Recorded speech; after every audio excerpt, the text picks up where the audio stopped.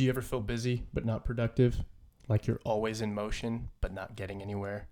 Brothers and sisters, you've come to the right spot. We've got some good stuff for you. This is episode number 4.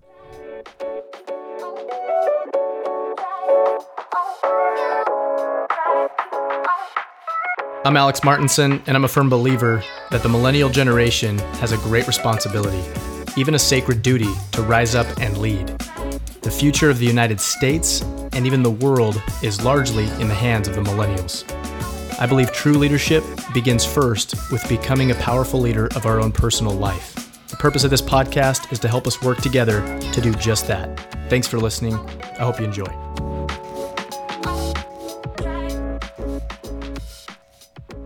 I like to start with a story. Here it is. 3 years ago, if you were to walk up to me, we got to know each other and you'd say, "So what do you do? What do you do, Al?"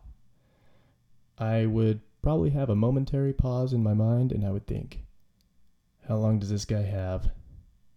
Or I would say something like, well, I do a few things. If you can relate to that, let me tell you, I believe you can benefit from a discussion on essentialism.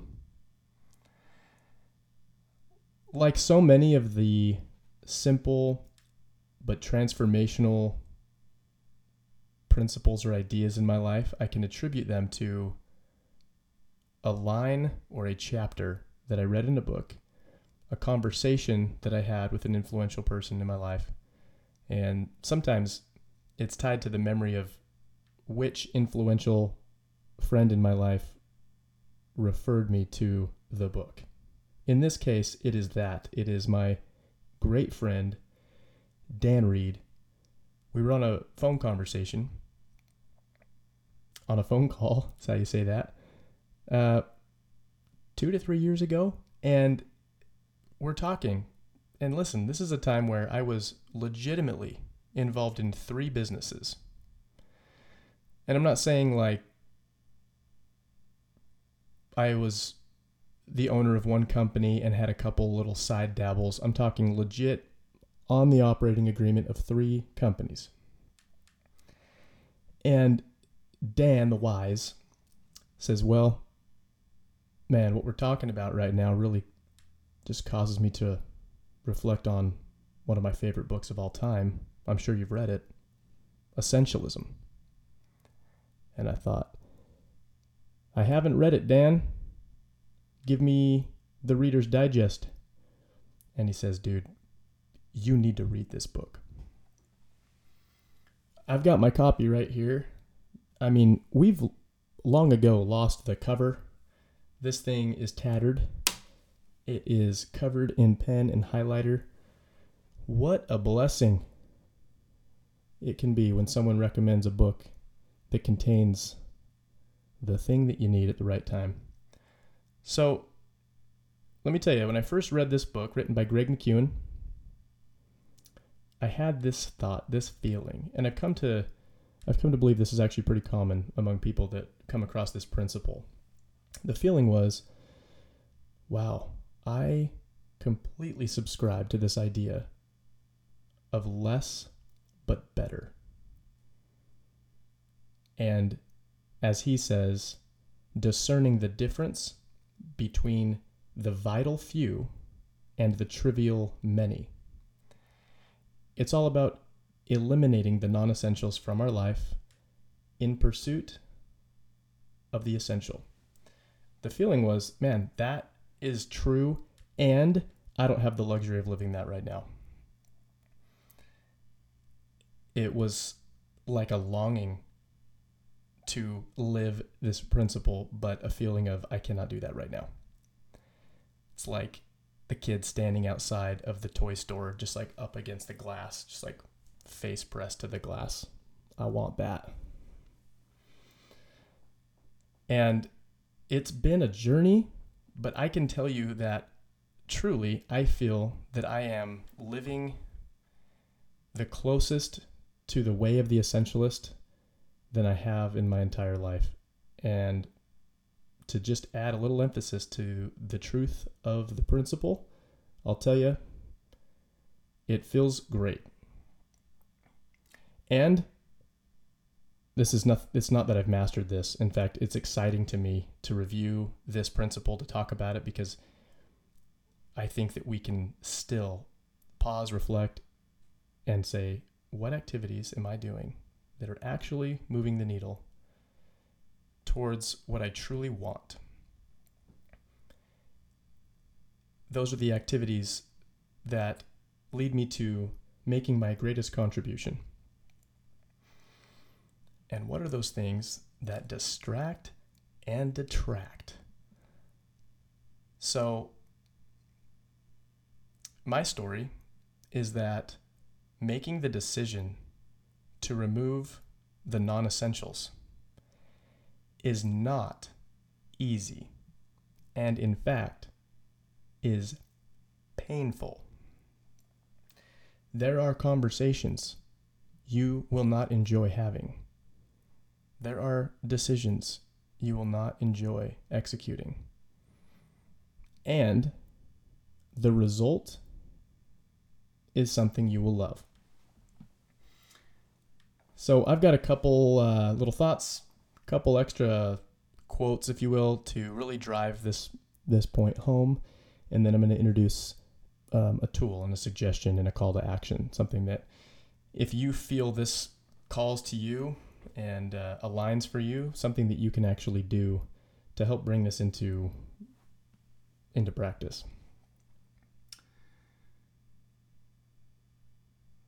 So one of the ideas that's critical to the principle of essentialism is that almost everything is non-essential. Almost everything is noise. So first I would ask, can you get your mind around that? Can you subscribe to that? It's a pretty bold statement. Maybe sounds a little disrespectful.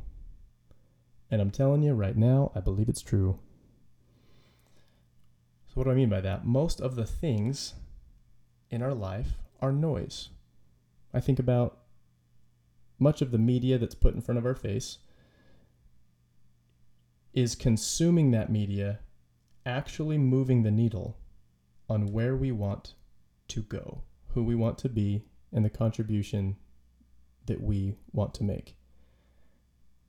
Most of it is absolutely not. And is there a place for entertainment and consuming media that makes us laugh and relax? Yeah, absolutely.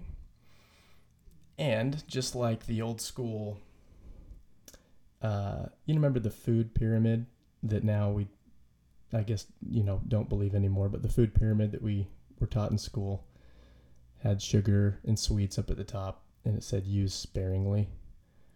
It's kind of like that.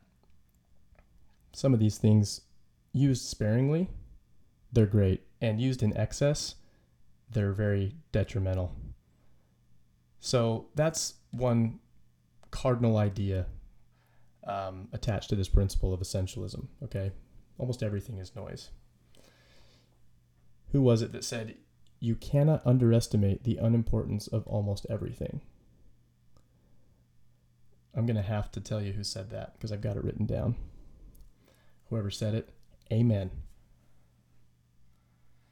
So part of what makes, let me tell you, there's two things that I have identified that make living a life of essentialism very difficult, uniquely difficult for entrepreneurial millennials like us. One is that when we have had some initial level of success in an area, in a professional area, let's say, we arrive to this place. We go up and arrive at this place. It's like we're in an elevator. We get to floor number 7. And we get out, and guess what? The lobby is full of people that want to talk to us. Full of people that are excited to say, hey, would you be interested in doing this? Hey, you interested in a side hustle? You interested in partnering on this? Right? Opportunities and doors open. Now, to the young, the young us that's just so excited and so flattered to have these opportunities and these doors open, the furthest thing from our mind is the idea that we would say no thank you, right? That's not the productive, go-getter, I can do it all, powerful person. I love to say yes. I would love to do that. Let's talk more. Let's do this. Can you relate? So, in this way, our initial success actually takes us to a place where, unfortunately, many of us hang out for way too long, maybe years, maybe our whole career. We're hanging out at this crazy networking party that exists on floor number 7. And the essentialist walks out, gives some high fives, talks to some key people, makes some clear decisions, and gets back on the elevator to floor 907. You see, I believe that every one of us has a unique set of skills, abilities, and talents. I believe that God has given us what I refer to as the toolbox. It's those things that if we tap into them and use them, we can be the best in the world in an area. We can be best in class at something. We can go and make our vital contribution. And if we either don't know where that toolbox is, or we open it and kind of dabble with a few of the tools and then put them back, we may go a long time without finding that vital contribution and experiencing the joy and the fulfillment that comes from going deep in one direction rather than a millimeter in a million directions. So that's one reason that it's difficult to say no. The other reason is because many of us have a self-image of a people pleaser.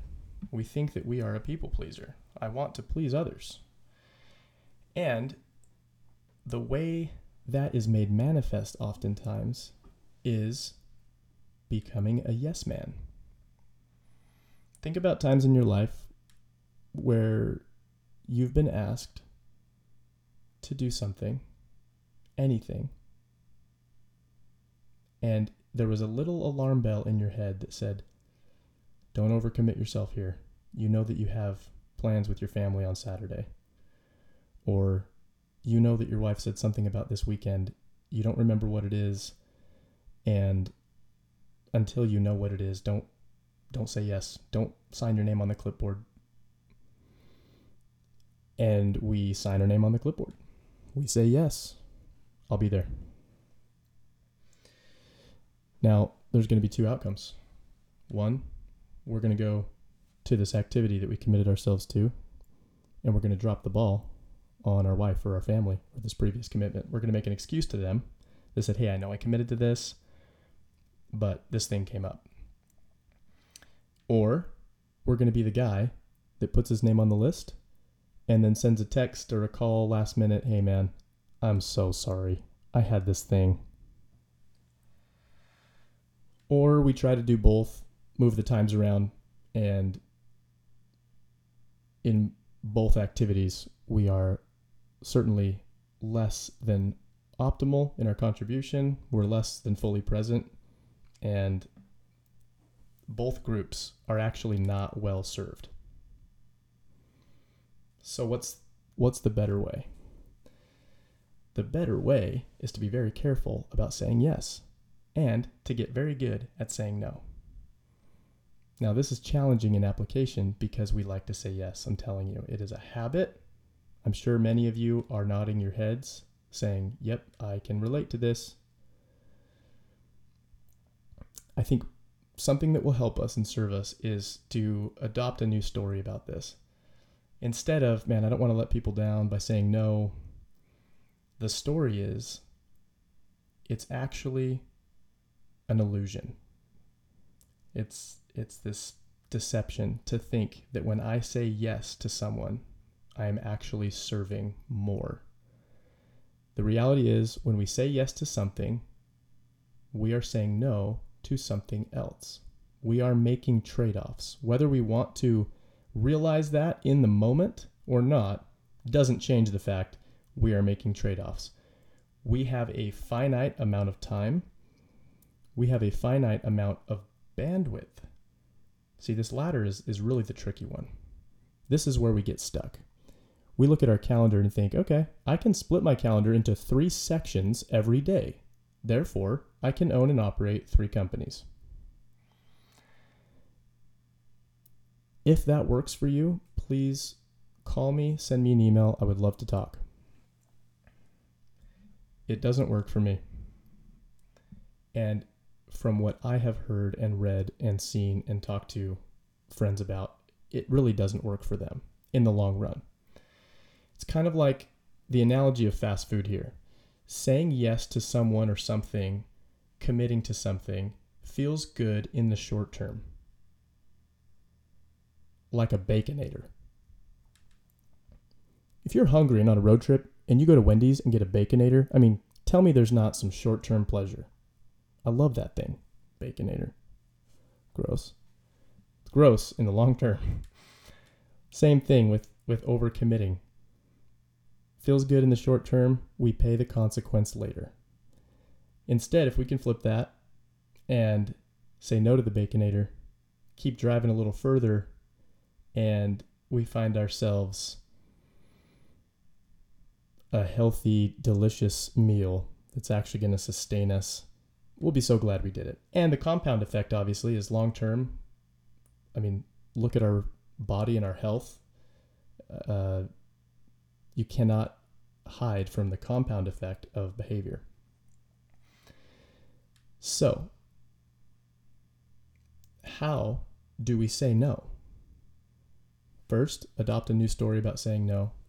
You actually are serving people better when you carefully commit instead of saying yes in an undisciplined way. The second is tactfully saying no.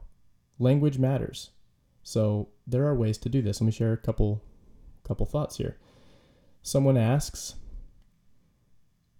Alex, we are all meeting up at the office tonight to play a game. In my mind, I know I have another commitment, or I know that this activity doesn't align with my essential few. It just doesn't align with what I want and choose to spend my time and my bandwidth doing. And I value this person. I love this person. This relationship matters to me. The word no does evoke or provoke, I would say, the ego in others. To some degree, it does. We don't like to hear the word no. Our ego doesn't like to hear the word no. Even if the excuse is like, no, I can't. I'm going to see my parents that day. On a subconscious level, the no gives a feeling of rejection. So, here's a small tweak. Rather than use the word no, thanks for thinking of me. It's gold. Thanks for thinking of me. Doesn't work for me tomorrow night. Hope you guys have a great time. Wow. Thanks for thinking of me. Give that one a try. And I didn't say that I can't. I said, that doesn't line up for me. That doesn't work for me. Which is true. And have a good time. So glad you guys do that. I was careful to not say, I'm in next time. You can see how that's grabbing the Baconator, right? That's just trying to save face, or to try to be in alignment with this old self-image I had that said, you need to be there, you need to say yes, or you're not being kind. I didn't say that. I ended on a very positive note.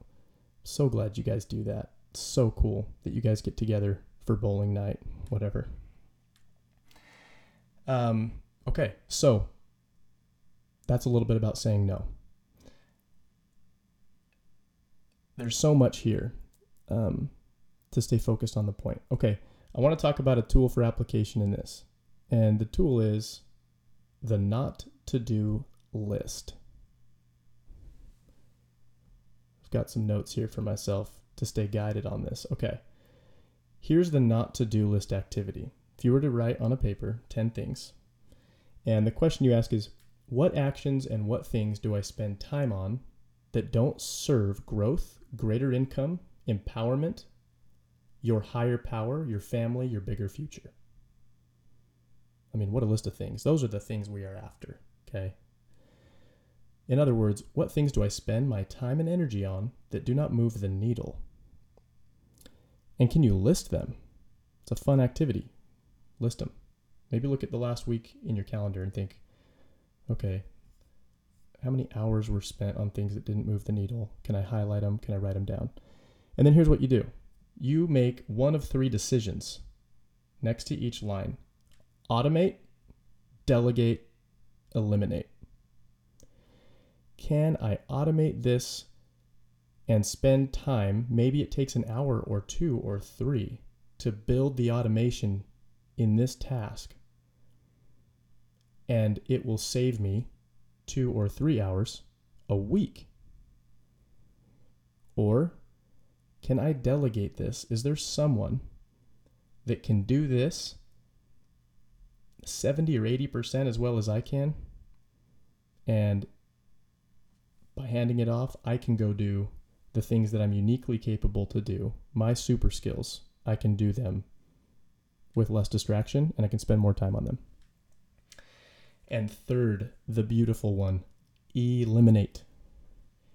Can I eliminate this? The answer, of course, is yes. Doesn't mean we want to, right? I say yes because can I eliminate things?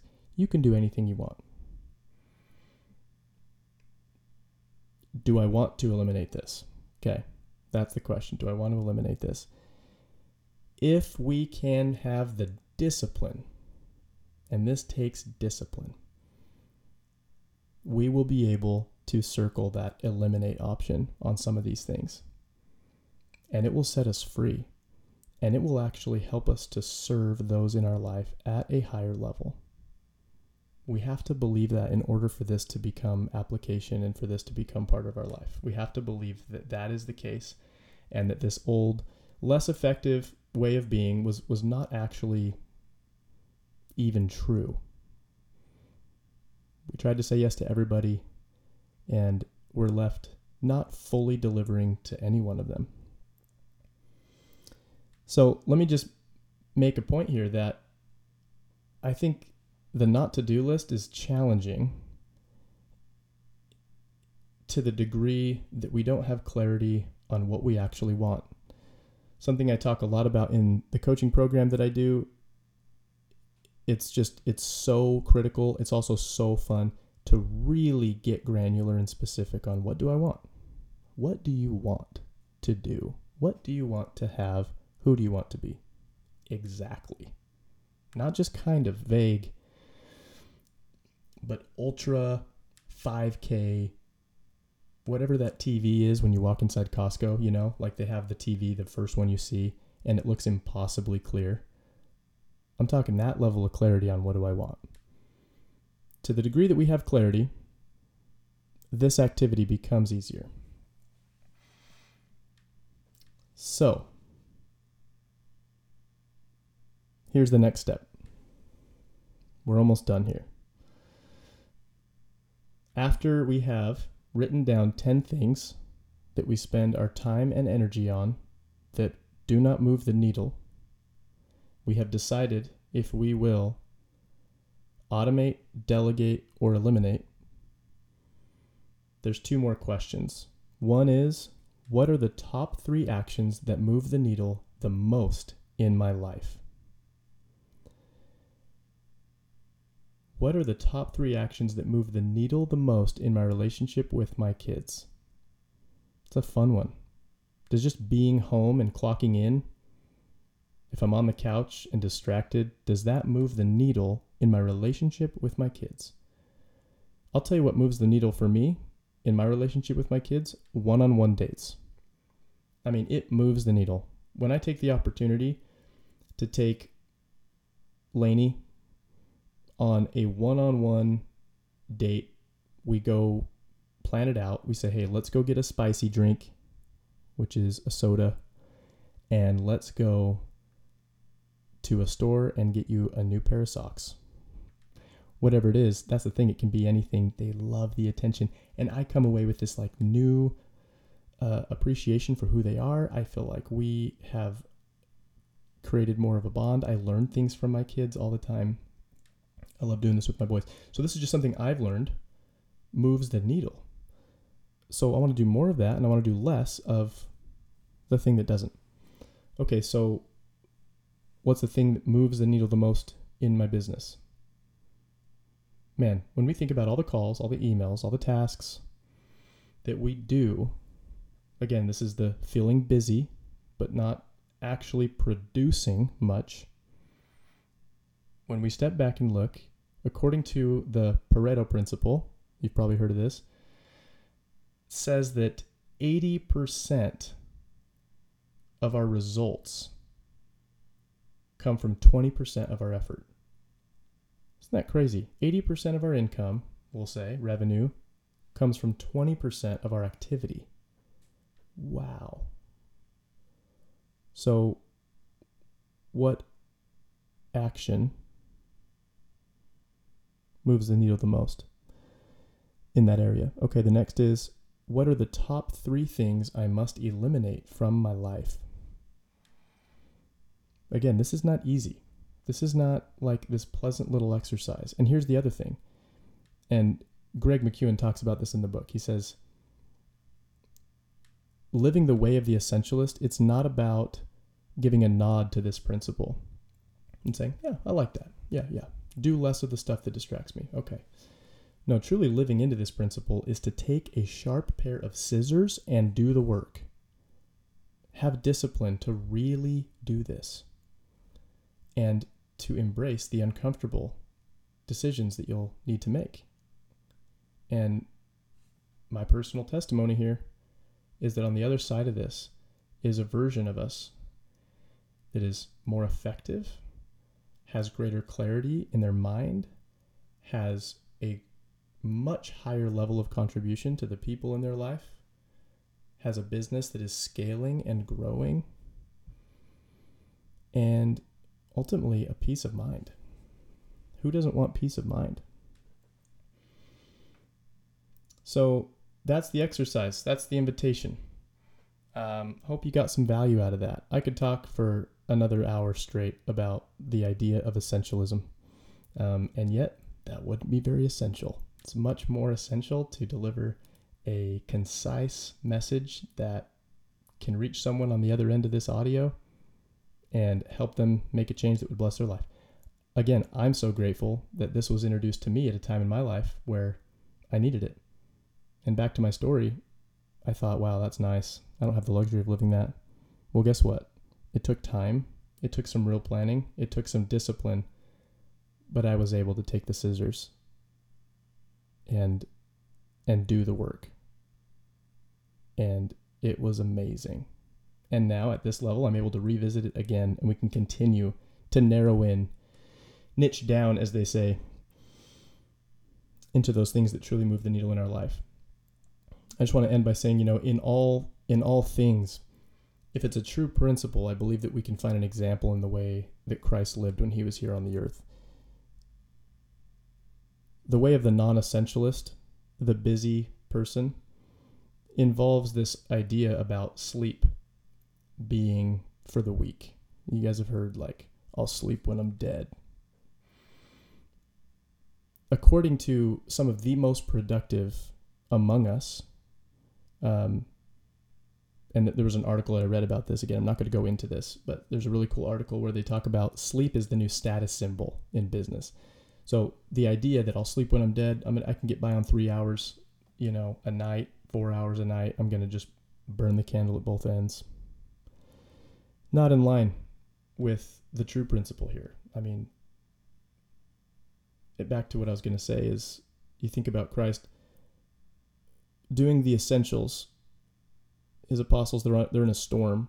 They're in this tempest. And what's he doing? He's getting his sleep.